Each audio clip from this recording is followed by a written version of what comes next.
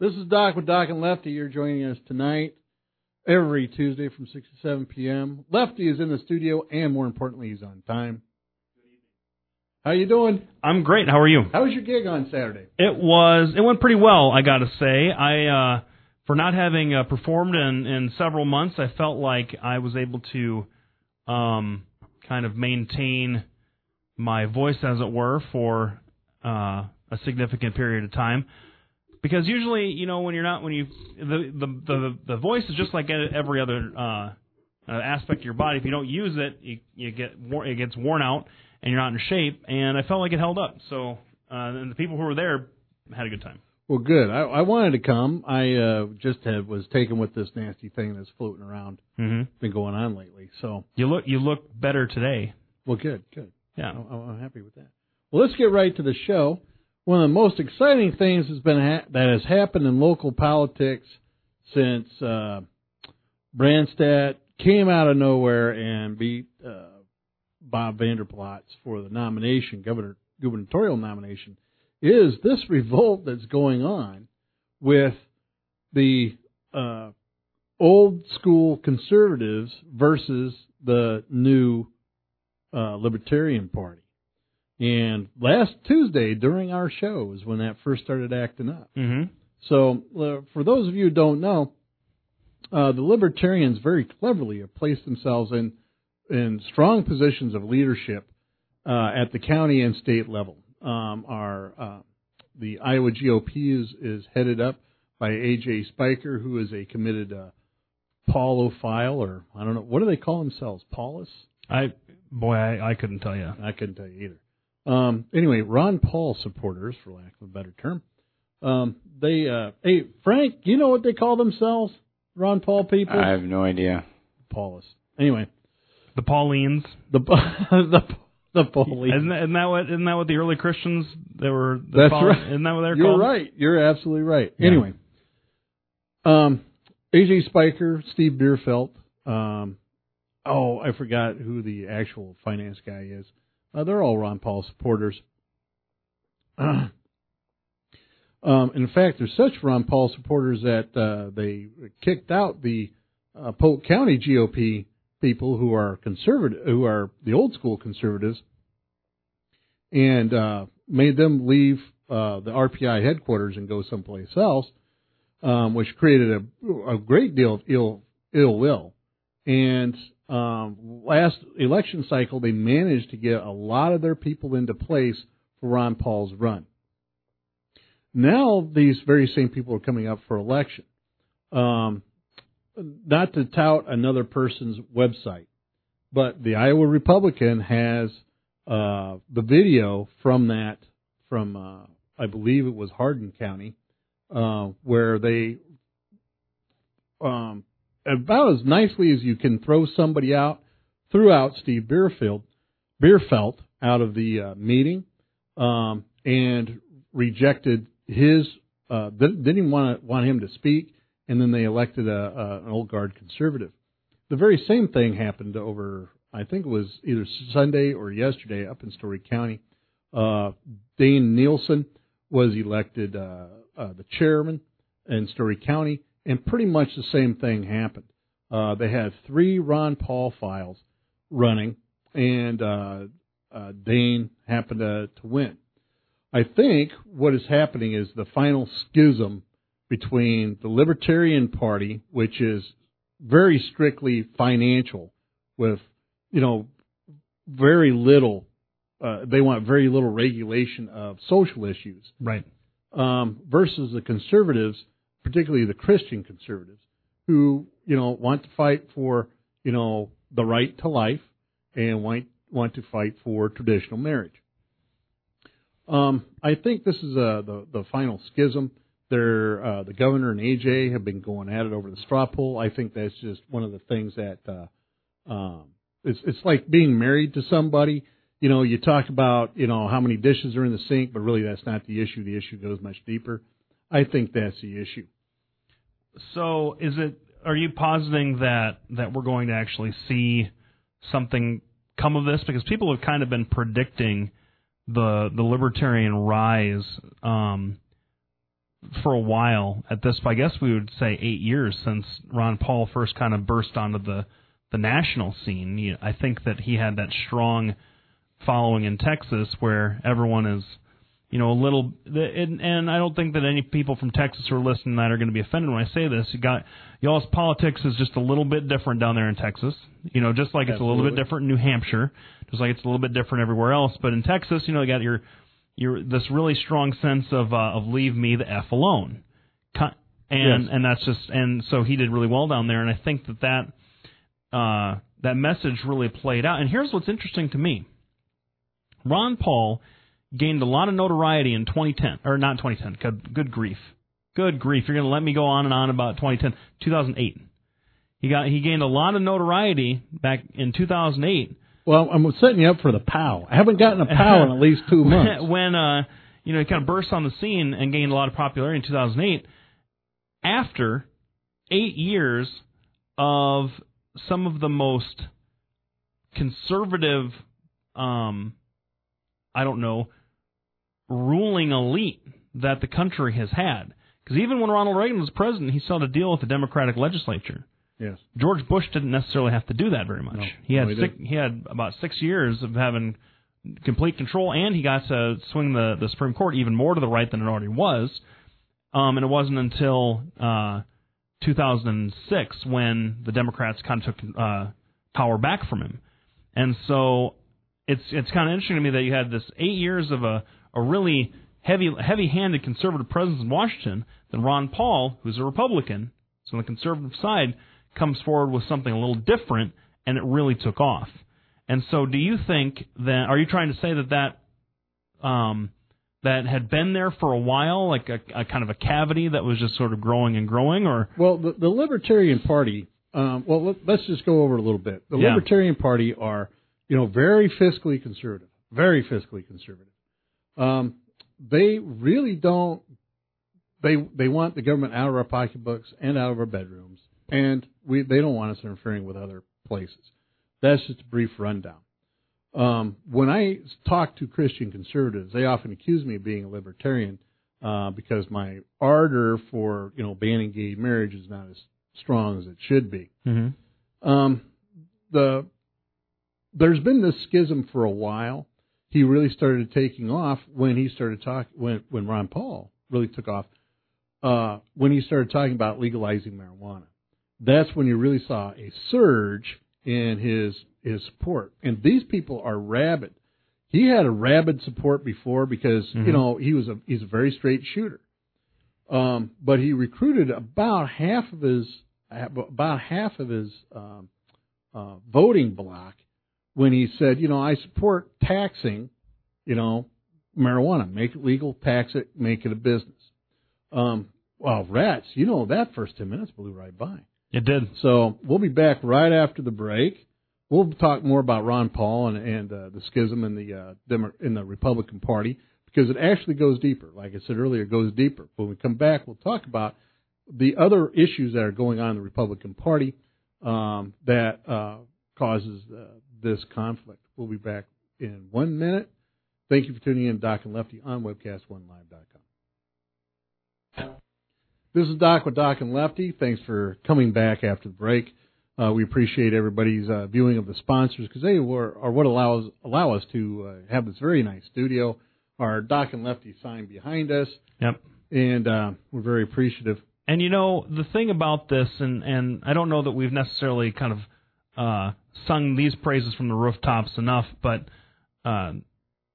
Mike McCoy, who kind of got this thing off the ground and started, has really provided an alternative to commercial radio. Now, as a conservative, as the token conservative in this duo here, Doc doesn't want to hear me bash on corporations so much, but I think that when media is sort of localized into the hands of maybe one or two entities, that's where you start to see not necessarily a dilution in the message, but really a sanitizing of viewpoints. And so having an alternative forum where two guys from opposite sides of the political spectrum, but who are friends regardless, can come in and kind of offer up a different take on the news of the day and the politics, I think that's really where Webcast One Live has done a great service to the community.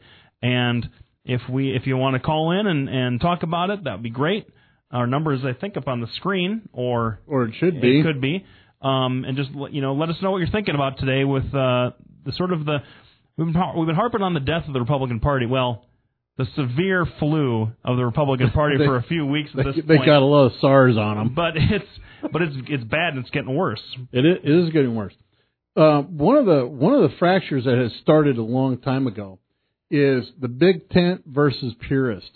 Right. And Steve Dace, who is a remarkable radio man, who is also broadcast through webcast1live.com, and whose radio program is exploding across the nation, is one of the people who really advocates for purity of the Republican Party.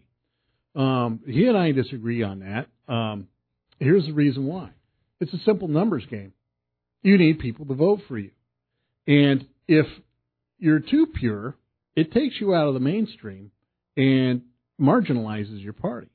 Doug Gross, I'll never forget, I went to a Republican breakfast, and Doug Gross got up there and started talking about, we need to have a bigger tent.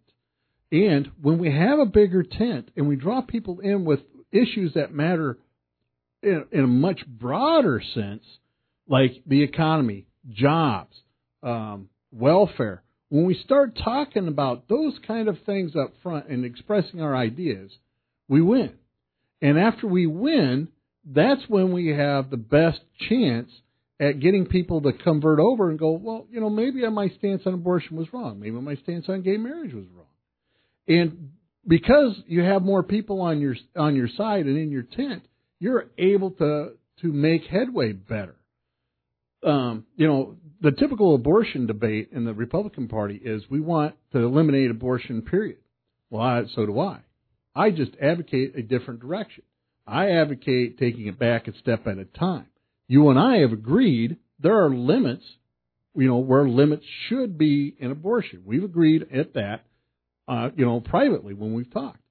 You can make agreements with Democrats, believe it or not, that are reasonable. And the problem is if you want to take it back all at one time, you alienate the very people you need to get it back. And if you come up and you immediately start talking about, hi, I'm going to eliminate, I'm going to defend your right to marriage and I'm going to eliminate other people's right to marriage. All right? Whether or not they agree with you, let's say they do agree with you, they're going to step back and go, but hold on, I'm about ready to lose my house. So how are you, talking about gay marriage and abortion, going to help me keep my house? Are you going to help me provide more money? You're going to reduce my taxes so I can keep my house? And that's the schism. So when you lead with social issues, you have a tendency to lose the very people you need. Well, right, and I think that's pretty pretty well. That's pretty empirically founded. I guess the thing about, and I won't get into that. We're not talking about specifics at this point, but I think that what happens with a lot of folks when people come in and they're talking social issues, especially because you don't, like you made the point earlier, you don't hear a lot of the social issue talk really from the strict, committed libertarian side of the Republican Party at this point. You're hearing a lot of isolationist, and that's kind of a dirty word, but that's really what it is. Isolationist foreign policy, strict fiscal austerity, and a lot of different other things that but just sort of a complete liberalization on social issues. And so it's the old guard, or I guess the folks that brought the conservatives into power in the late 70s, early 80s, the more religiously minded, not to start trashing on religious folks here, but they're the ones that come around and say we're going to defend traditional marriage. Let's use that just as an example, kind of to make the conversation easier to understand.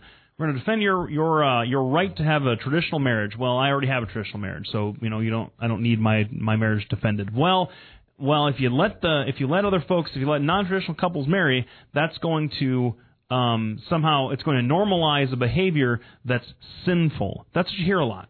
And I'm not saying that to kind of cast aspersions on people that believe in sin. I'm just saying that's what you hear a lot from the other side. And you're going to, and so what they're saying is we can't let sin, what we interpret as sin or sinful lifestyle, be normalized in the culture. Well, good grief. I mean, does that mean that they think that every soap opera should be illegal? Because soap operas have done a lot more to normalize sinful behavior, i.e., adultery, drug use, premarital sex. Well, Absolutely. more and have been doing it for longer. I mean, as the World Tour has been on the air since the 50s. Oh, and I agree, and especially MTV. One of the things you don't hear now, Barack Obama is committed to abortion. He's committed to gay marriage. He's committed to increased welfare, but you don't hear him lead with those subjects. You don't hear him get up on the news and go, you know what, I'm going to extend the right for a woman's abortion all the way up to the age of 15.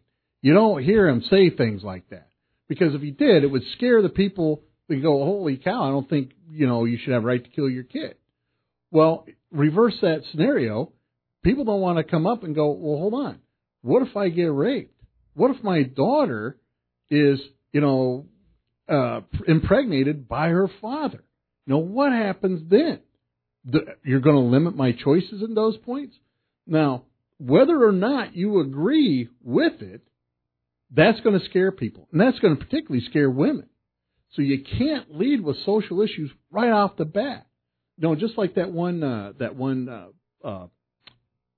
presentation we went to, where you said, geez, it's where Herman Cain spoke. Oh, yeah. Yes. Yep.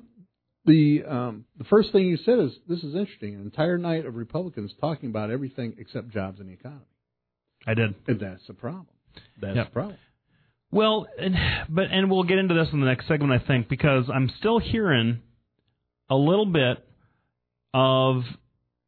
I'm hearing a little bit from you, Doc, where you're saying some of the message is not palatable to some people, which is, I think, a big step for where conservatives need to go to really kind of go into the desert, have their come to Jesus moment. But I'm still hearing a lot of it's the message. It's not the meaning. It's the message, and how we get it out. The communication, and this is going to be the sort of my opinion coming from the left. It's not the conservative delivery system that's the problem. The conservative message has a gigantic flaw. That gigantic flaw being it is not consistent with the way the country is moving. With that note, we'll be right back after a minute of commercials. Please, we should call it informational business. Yes. Informational business remarks here for the next minute. Well, thanks for tuning in. You're listening to Doc and Lefty on webcast1live.com. This is Doc with Doc and Lefty. Today we're discussing the schism in Republican politics currently. There's nothing that brings about the worst behavior of people than losing. You never hear a winning Super Bowl team pointing at their coach going, he sucks and needs to be fired. You always hear, like the Jets, oh, well, it's Tebow's fault. Well, this is what's going on with the Republican Party now. And the schism really lies along three different lines. Fiscal conservatives, which there are fiscal conservatives that have really no social agenda, believe it or not. The libertarians, which have a strong fiscal non-interference policy, laissez-faire, basically, economics. And then you have the very Christian conservatives. And those schisms are all along those three lines. Now, Blake, before the break, indicated that it wasn't the way the message is delivered, like I believe, but the message itself. Do you want to expand on that? Well, I do, because we've seen now, with time after time, except in very safe districts, like Steve King's district up in northwest Iowa, or the entire state of Oklahoma, for example. Yeah. You see, in these different areas around the country, we've seen that the conservative message just isn't resonating the way that it has in the past. Now, I would argue that the last time that a conservative really had the people behind him 100%, and it wasn't wholly based on Well, actually, no. I'll even take that back. It seems like the last two, admittedly, really conservative presidents, Ronald Reagan and George W. Bush. George H.W. we could throw him in there, but a lot of the Republicans kind of disavowed him after he didn't win his second term. So the two biggest conservative icons in the presidency, Ronald Reagan and George W. Bush, had an external threat that they were able to motivate the country into falling in line behind them. You had the Soviet Union in the 80s, and you had Al-Qaeda and international terrorism under the Bush administration. And it would be my opinion, coming from the left, and I'm kind of setting up another discussion here, that the conservative message then gets sort of drowned out by this drumbeat of threat and war and security issues, so that the people will, so that the country falls in line and gets behind these presidents. Well, but you see, I'm going to disagree with you. I would hope so. 100% on that one. I agree that in order to stay in power, you need to have some kind of fear-mongering of some kind, right? But the difference between the Democrats and Republicans is the Democrats look at internal strife. They start fear-mongering about Social Security. Oh, Republicans are going to take your Social Security. They're going to start talking about, they're going to take your rights away. They're going to, eliminate abortion. Well, simply because the Republicans had an actual problem on the outside. There was the Russian Empire. There was an attack on America, right? Simply because these events actually did happen, there was something out there. I believe you do have to respond to that, unlike the Democrats who seem to go around and manufacture crises. 37 states, 37 Republican governors, I think, is the number. Maybe not that many, but a large chunk of states run by Republican governors pass anti-abortion legislation. I mean, that's on the record. You can no longer get an abortion in Mississippi because of the new rules down there. You can no longer get an abortion in North Dakota. There's been bills. So what's your point about that? What I'm saying is you kind of just said that the Democrats are manufacturing a crisis and then cited abortion rights as one of them. Well, Republican states are actually doing that. That's an actual real thing. Well, but it's not a manufactured crisis at all. But my previous statement really is the crises that the Republicans have been rallying around are crises exterior. Right, that you said were real and not manufactured. Well, and because the thing is I'm having a discussion with my very good friend Chris Butler about unions, and she basically said, well, if you don't want to work in a union shop, go to the next shop. Well, that just sounds suspiciously like, well, if you want to have an abortion and have the right to, you don't have to live in Mississippi. Go to California. So do you have a problem saying that? I don't think that people should be banished from the states of their birth just because of a public policy. But they're not being banished. They are. Effectively, they are. Here's the issue. When it comes down to abortion specifically, there are people out there who are morally opposed to it, who will never, ever have one. Any law restricting their right to have an abortion does not affect them at all because they would never have one anyway. It only affects the people who have, because of their own upbringing, their own moral sort of soul searching, their own very difficult. I mean, people think that all these women that want to get abortions just do it callously and with no regard for anything, and that couldn't be further from the truth. Anecdotally, I've been with I had a really close friend in Iowa City that had a second abortion for reasons that don't need to really discuss, and it was one of those things where she knew that she would have no support, that she had one when she was like 16, accidentally got pregnant in high school, and it was one of those things. Mom kind of pushed her into it. The second one comes along, she's going to have no support from the dad. She's going to have no support from anybody else. Her friends can do so much. She struggled with it, and then made a decision that she felt was right for her. And so because now if she if laws were in place restricting that would have affected her materially. It wouldn't have affected the person on the street that didn't want an abortion. Well, but now I'm not going to get into the social issues of this because that's beyond the scope of the beyond discussion. The scope of this. Just suffice it to say that that you've highlighted one of the schisms in the Republican Party. Right. You have a group of conservatives who go, we don't care if you have fiscal conservatives. If you want an abortion, that's your business. It should be between you and the doctor. Right. The libertarians have that view. But now, the people that have a lot of the power and also a lot of the money are the Christian conservatives. So suddenly, if you take that position of, well, we're going to eliminate all abortions, you've made 1/3 of the party happy. Let's say that my numbers might be off. You've made one group happy, but you've also alienated 2 other groups. Right. And if you're a libertarian where you go, well, let's appeal to the broadest base we can, let's start taxing things, let's focus on the economy and get people out of the bedroom, then you've alienated one of the most powerful things of the Republican Party. It's a Gordian knot that the Republicans are having to deal with right now, and I think that after this next break, what I would like to hear from you is sort of how are you going to square that circle? Because the division has only been getting worse. And yes, as evidenced by the 2 meetings that you cited where they basically threw out the new guard to satisfy the old guard, and yes. I think that the Democrats had a hard time with that back in the 70s, where their interests were dominated by where unions were dominating the Democratic Party. And I'm not coming out as saying anti-union, but I think that there needs to be a balance struck because union interests aren't always the same as environmental interests, and environmental interests are not always the same as energy interests. Like, well, I will balance that. Well, when we get back after the break, so we're going to take one here pretty quick. I'm going to tell you exactly how the Democrats fixed it, and I have my own solution for the Republicans. And I think you and I will agree that this is how the Republicans should handle it. I'll be interested to hear what you have to say. You're listening to Doc and Lefty. I am Doc.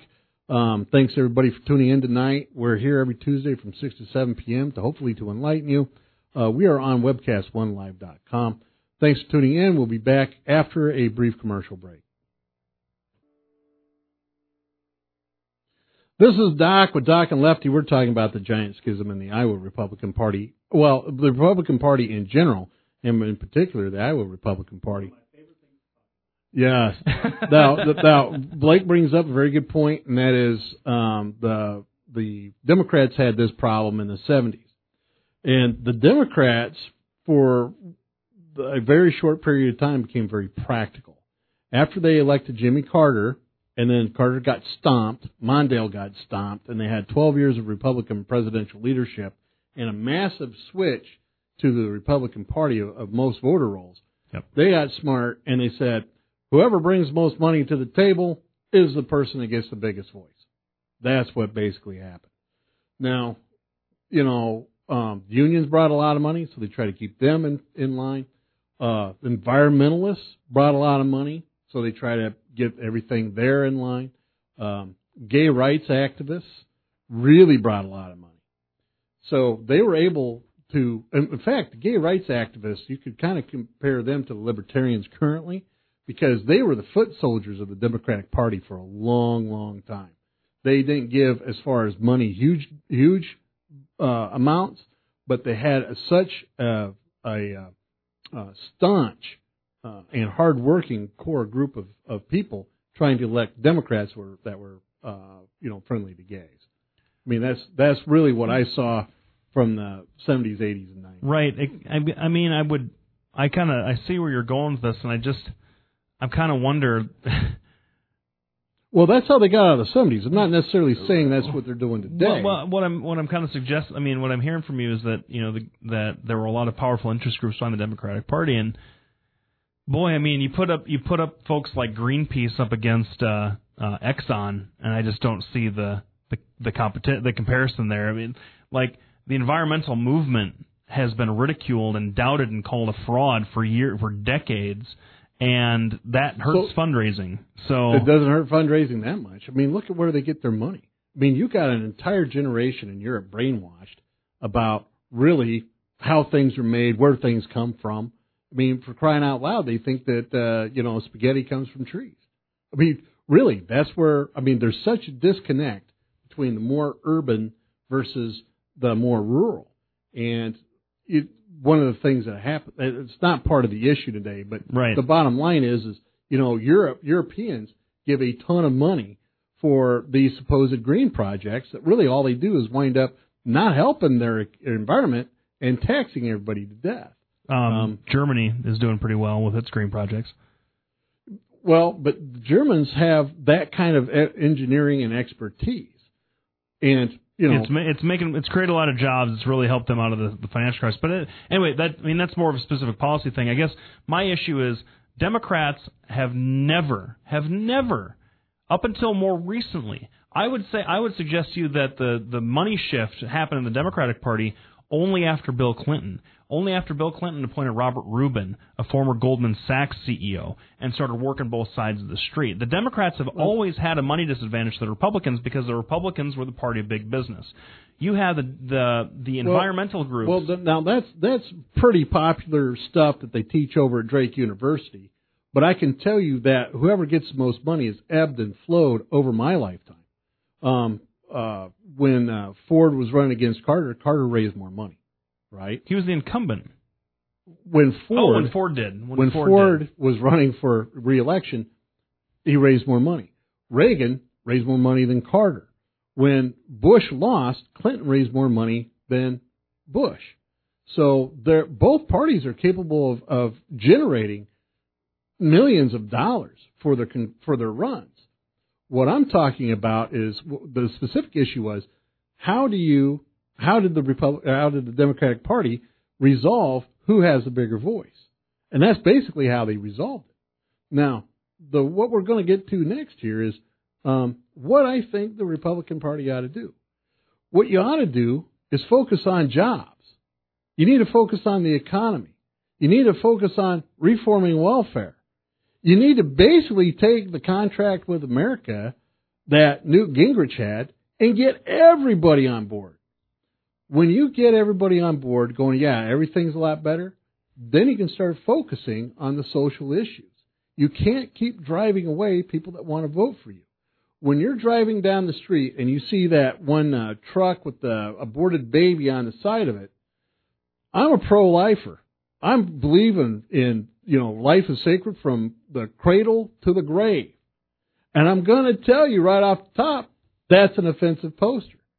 Now, what if you're somebody who's, doesn't really care one way or another about abortion and you see that poster? Suddenly you're going to think, oh my God, I got my kids in the back and they're seeing a dead baby? Come on.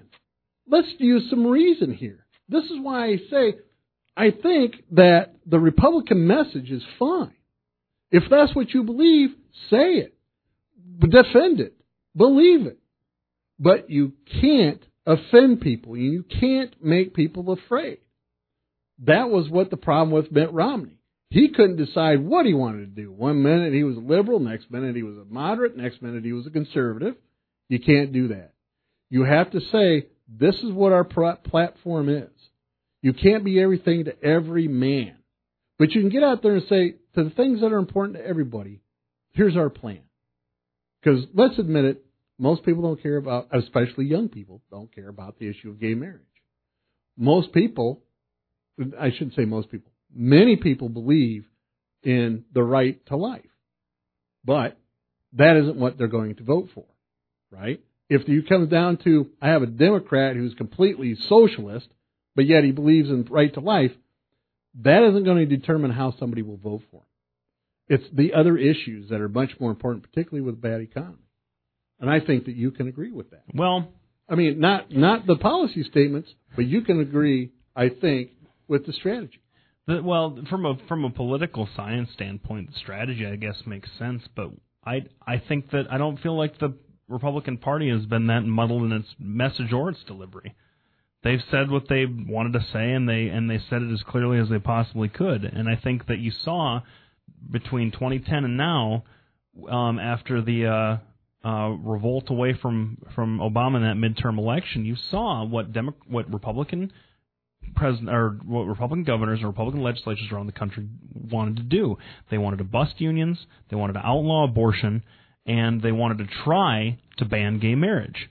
And that was the focus in those 2 years. Not so much in the gay marriage stuff, but you saw it around the country. You saw these different pieces of legislation. You had these Republican governors running on, like Walker in Wisconsin, ran on the platform of fiscal responsibility, getting the house in order, creating jobs. And the first thing he did, and he didn't mention anything about the public sector union, the first thing he did was try and bust that union up. You had You had the governor in Michigan do virtually the same thing. You had the governors in Arkansas and Mississippi go on the record and say, "We finally done it. We finally outlawed abortion." Now, and you saw a candidate in Mitt Romney say mimic that exact same stuff. Say that exact same stuff that he would he was on board with Mike Huckabee's personhood amendment. He was on board with the immigration policy in Arizona. He was on board with all these extremely conservative policies, and he lost by 6 million votes in a national election because the majority of the people in the country object to that message, not the delivery, to that message. Well, but that's basically all he talked about. I mean, that's all you heard that he talked about. He didn't talk. He's up there trying to talk about jobs, and then says corporations are people, my friend. How do you? I mean, even though that's true, as a lawyer, that's true. How do you recover from that? You don't, and it's true because of a really old, obscure Supreme Court case that interpreted it that way. There is an amendment in the Iowa House, it's either being crafted or it's about to be introduced in the Iowa legislature, where it's to be extended out into the country at large and proposed to the federal Constitution that the 20th Amendment to the federal Constitution, the definition that only natural people, natural-born human beings can be considered as persons. Corporations aren't persons, and money isn't speech. I have a problem with that. Not necessarily the corporations being people, because they're a legal entity. They have to be something. But the part of my thing with this is all the examples you pointed out. These people didn't start out saying those things. They got elected first, and did say those things. Mitt Romney wasn't elected yet, and he went out and said those things. The other thing is we've talked a lot about this with Mitt Romney. 11 million conservatives sat home because, oh my God, you're going to vote for Mitt Romney? There's no way he was conservative. He's not even a fiscal conservative.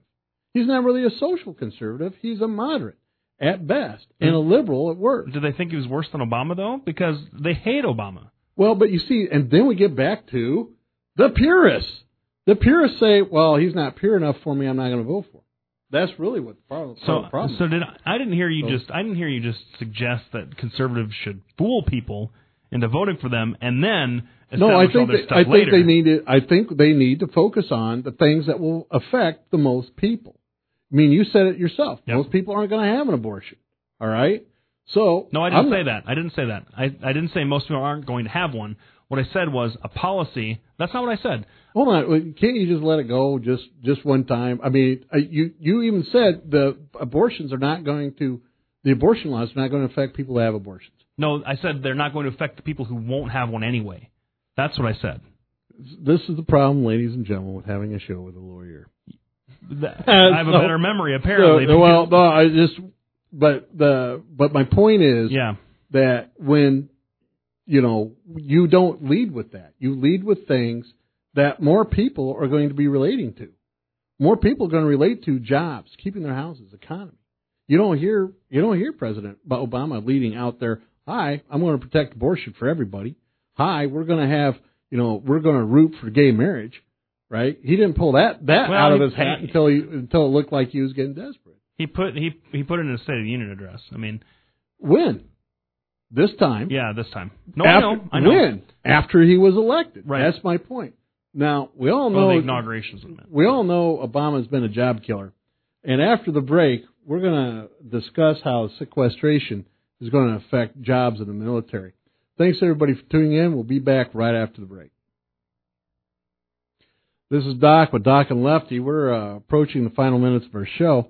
We're going to talk a little bit about sequestration. Am I even pronouncing that right? I think so. All right. And what basically that is Congress said, well, we're just not going to renew certain monies, and the Pentagon has to figure out a way to make the budget meet. Is that pretty accurate? Is that how you understand it? Well, and other things. Cuts to education, other programs too, but the Pentagon will take a gigantic chunk of it because it has a gigantic chunk of the budget. Yes. Not nearly as much as social programs, but still a lot. Oh, I don't even get a rise out of him with that, You said that I got to let things go. So, anyway, basically what has happened is $750,000 jobs are lost.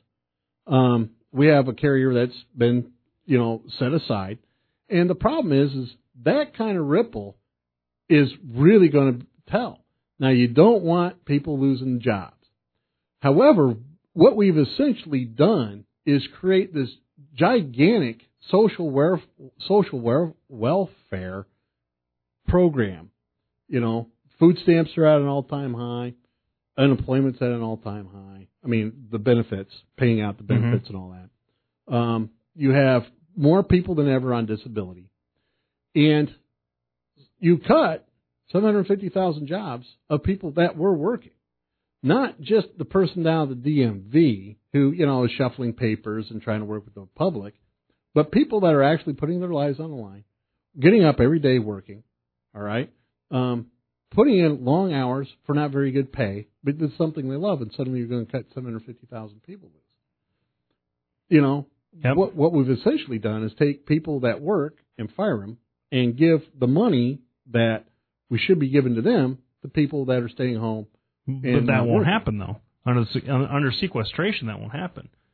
I mean, no money gets reallocated back into the entitlement programs at all. It's just cut from the budget. I get that. The folks that are... But what we've done is created this giant monster of social programs, and now we're cutting the people that actually work. See my point? Here's my... I was listening to this. I was thinking about this earlier today. We all know that there's got to be... that there has to be some sort of a reform to Medicare. There has to be. Because folks who pay in, like what I think the figures from a couple of years ago, you pay in about $122,000 if you retired back in like 2010 for nearly $400,000 worth of benefits, like 1 to 3 the payout. Yeah. Why can't we have means testing, Doc? Why is that's a conservative idea that I feel like the Democrats aren't really even listening to. If you make a crap load of money, why can't you be means tested for Medicare benefits? I don't get it. Why can't you voluntarily say, look, I'm a Republican or I'm a Democrat or whoever, and I've made a boatload of cash throughout my lifetime. I don't need Medicare. I mean, $2,000 a month in Medicare benefits is a drop in the bucket. Well, now I'm all for that, except you've already paid money into the system. You've already paid money into that, right? You should at least get your money back out. If you voluntarily opt out, who cares? It's like paying for years and years and years of health insurance, never getting sick, and then canceling your policy. You've paid into that casualty pool for years and years and years and years, and then you cancel your policy and move on to the next thing or whatever. Well, but see, that's the issue. You're not allowed to say, well, hold on, I don't want Medicare anymore. I'm going to cancel my policy. Exactly. You have to, once you hit a certain age, you have to be in Medicare. I feel like there should be means testing. You should be able to voluntarily opt out if you want to after you get to be a certain age. Absolutely, but you should also be able to opt out paying into it. See what I'm saying? I mean, your example of, well, I had life insurance for so long and now I don't need it, and I'm going to stop paying into it, is great. Stop paying into it. But the problem is you're required to pay into it up until, you're 65, or unless something terrible happens to you. And then after that, you have to be in Medicare. I agree you got to have means testing for a lot of stuff. Medicaid, disability. I think it should be much more difficult to get disability. I think that you ought to have means testing for Medicare, but at the same time, you should have the option to opt out. I don't want to be in Medicare. I don't. I should be able to opt out of that. Just like your example, I want to get rid of, or I don't need my insurance anymore. I'm going to get rid of it and not pay in any longer. I mean, this is like being forced to pay in, and then at the end, you get all kinds of benefits back. I mean, it's a Ponzi scheme is what it is. So I don't think it should be that, but I do agree it should be means testing. Right. All right, great. See, I don't know what I was. What I was thinking. You know what distracted me? I was trying to read Chris's response because she's really bright and I like how she speaks. So I got distracted. It's my fault. Now, don't get me wrong. You're paying a tax on something that goes into a general coffer and gets paid out. If you pay in to Medicare, it's like it's a tax. It's like an insurance program, right? However, if you voluntarily opt out before a certain date with your 401k or with your Roth IRA, you pay a gigantic penalty. I feel like the incentive to maintain that tax to support the program, which is necessary for a lot of people, should be so that the incentive should be on that side. However, when you get to be a certain age, when you're Warren Buffett, and you're saying, I've paid Medicare taxes my entire life, but I don't need them. So that's my that's my contribution. A lot of folks don't give charitable contributions and take the standard deduction because the standard deduction is higher on their taxes every single year. If you get to a certain point where you have the means to be able to take care of yourself in your old age throughout all your health problems, and you want to voluntarily say, look, folks, this is my charitable contribution to the country. I've paid in all these years. I'm not going to take anything back out for myself. There you go. I agree. I don't have a problem with that. Yeah, but I don't have a problem if you want to voluntarily surrender it. But I don't think we should be forced to do this. I would be fine with the Social Security program if it was under exactly the same rules as what it was set up. For widows and orphans, have the same percentage of people that were going to live till the age of 65, and not have it taxed. That's my thing. And how did we get off that from sequestration? I don't want to talk about sequestration because it's really the recalcitrants that are Republicans' fault anyway. How's that? They set it up. They refused to do any sort of budget negotiations at the end of the year. They set up the automatic cuts and the debt ceiling stuff. They refused to come to any sort of agreement on that. Now they kick the can down the road to the end of this month, and we're staring sequestration. But part of the problem is when President Obama comes and says, well, "Hold on, you're going to have a tax hike," and when we've already had the largest tax hike in history. I think the Republicans should say, we've already had a tax hike, now it's time for spending cuts. If President Obama isn't going to come in and go, well, listen, we need spending cuts, then, what's the point of negotiation? He's had the greatest reduction in government jobs as any other president. So, yeah. What else do you want him to do? Start kicking people out in the street? Well, the problem is, the original point is the military and how that's going to impact. Right. You're going to have it isn't just the 750,000 jobs. Mm-hmm. It's the people that maintain the ships. It's the people that work in the shipyards. It's the people that package the food, grow the food. It's going to be a giant ripple effect. It's going to be worse than even the effect from GM or Chrysler. Yet, they're not getting the help that they need. Well, we've kind of talked a little too much. Blake and I haven't been at each other for a while. We haven't. We haven't because we've been doing so well with guests and stuff. We have been. We had 2 weeks in a row where he didn't have any guests, and that just it turns people loose. It does. It turns everyone loose. So the next thing we're going to talk about real quick is the ammunition shortage. Apparently, all the people, like you were talking about, like in Mississippi, they're banning abortions. In Colorado, they're banning guns. Magpul, which is a giant gun manufacturer, is leaving the state. Other states have enacted similar legislation like New York, and what that has done is created a giant run on ammunition. Mm-hmm. Our friend Mike Sporer at JLM Gun Shop, I went down there to pick up some 9mm. He'd sold 38 boxes. He told me in less than 3 hours. So his allotment was 38 boxes, and it was done. His shells that normally were filled with ammunition is all gone. And the AR-15 assault rifle, which is a popular rifle that the left likes to target, has gone in the last 3 months from $995 to $1,995. And he can't keep it on the shelf. So, it's one of these things where, the ammunition's getting really short. Pretty soon, the only people that's going to be manufacturing ammunition are the Russians.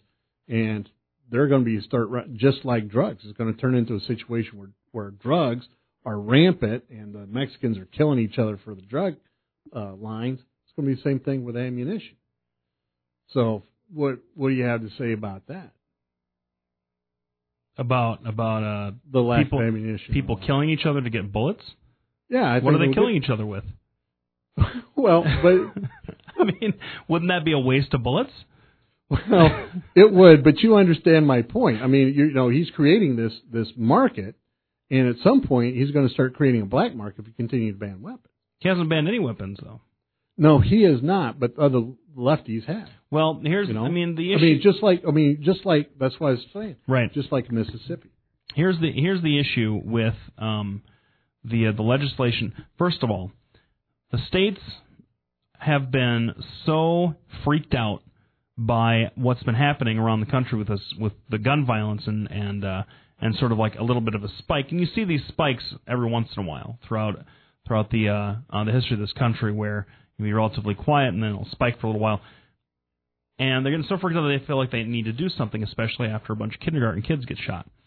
So they're taking it on themselves because, just like with immigration, just like with the fiscal mess, just like with union reform and fair pay, the federal government has made itself completely incapable of handling large pieces of legislation that it really is in its purview. I mean, if we're going to have a Second Amendment to the federal Constitution, it's the federal Constitution's prerogative to deal with the regulations related to that amendment. Just like with the FAA and the FAA, good grief, the FCC and the First Amendment. The federal government needs to act here because we can't have 50 different gun rules. If you say Iowa has this really, and that was one of the good points that the Republicans make is that Republican folks in Iowa make is that if Iowa goes really really hyper strict on gun legislation and Missouri doesn't, people make a run for the border and the guns come in over the border anyway, and that bogs down the criminal justice system and so on and so forth. So the federal government needs to get its act together and take care of this gun legislation.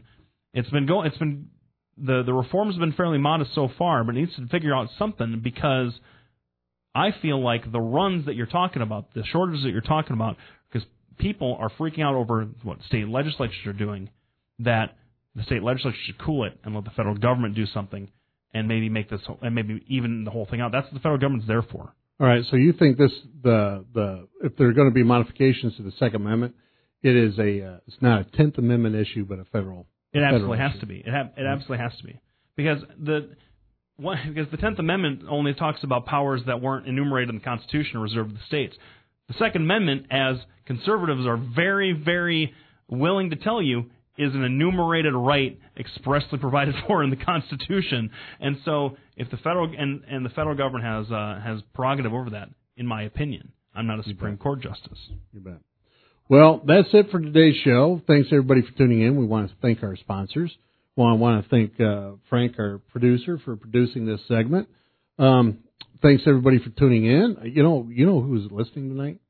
Our friend Brad Zahn was listening. Oh, well, great. Yep. And then Hi, Brad. And our friend Tim was listening, and my mother, and all kinds of people. Does your mom listen to this?